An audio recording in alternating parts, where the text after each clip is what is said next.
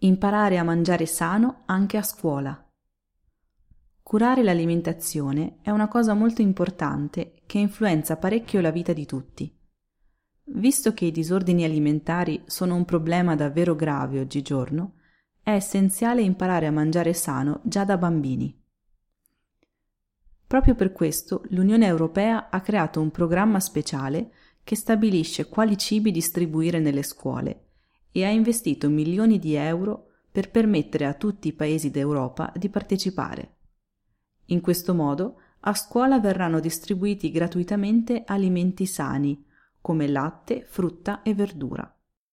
Oltre a ciò, verranno anche tenute conferenze per insegnare a bambini e ragazzi a riconoscere gli alimenti più salutari e a non sprecare una risorsa tanto preziosa come il cibo.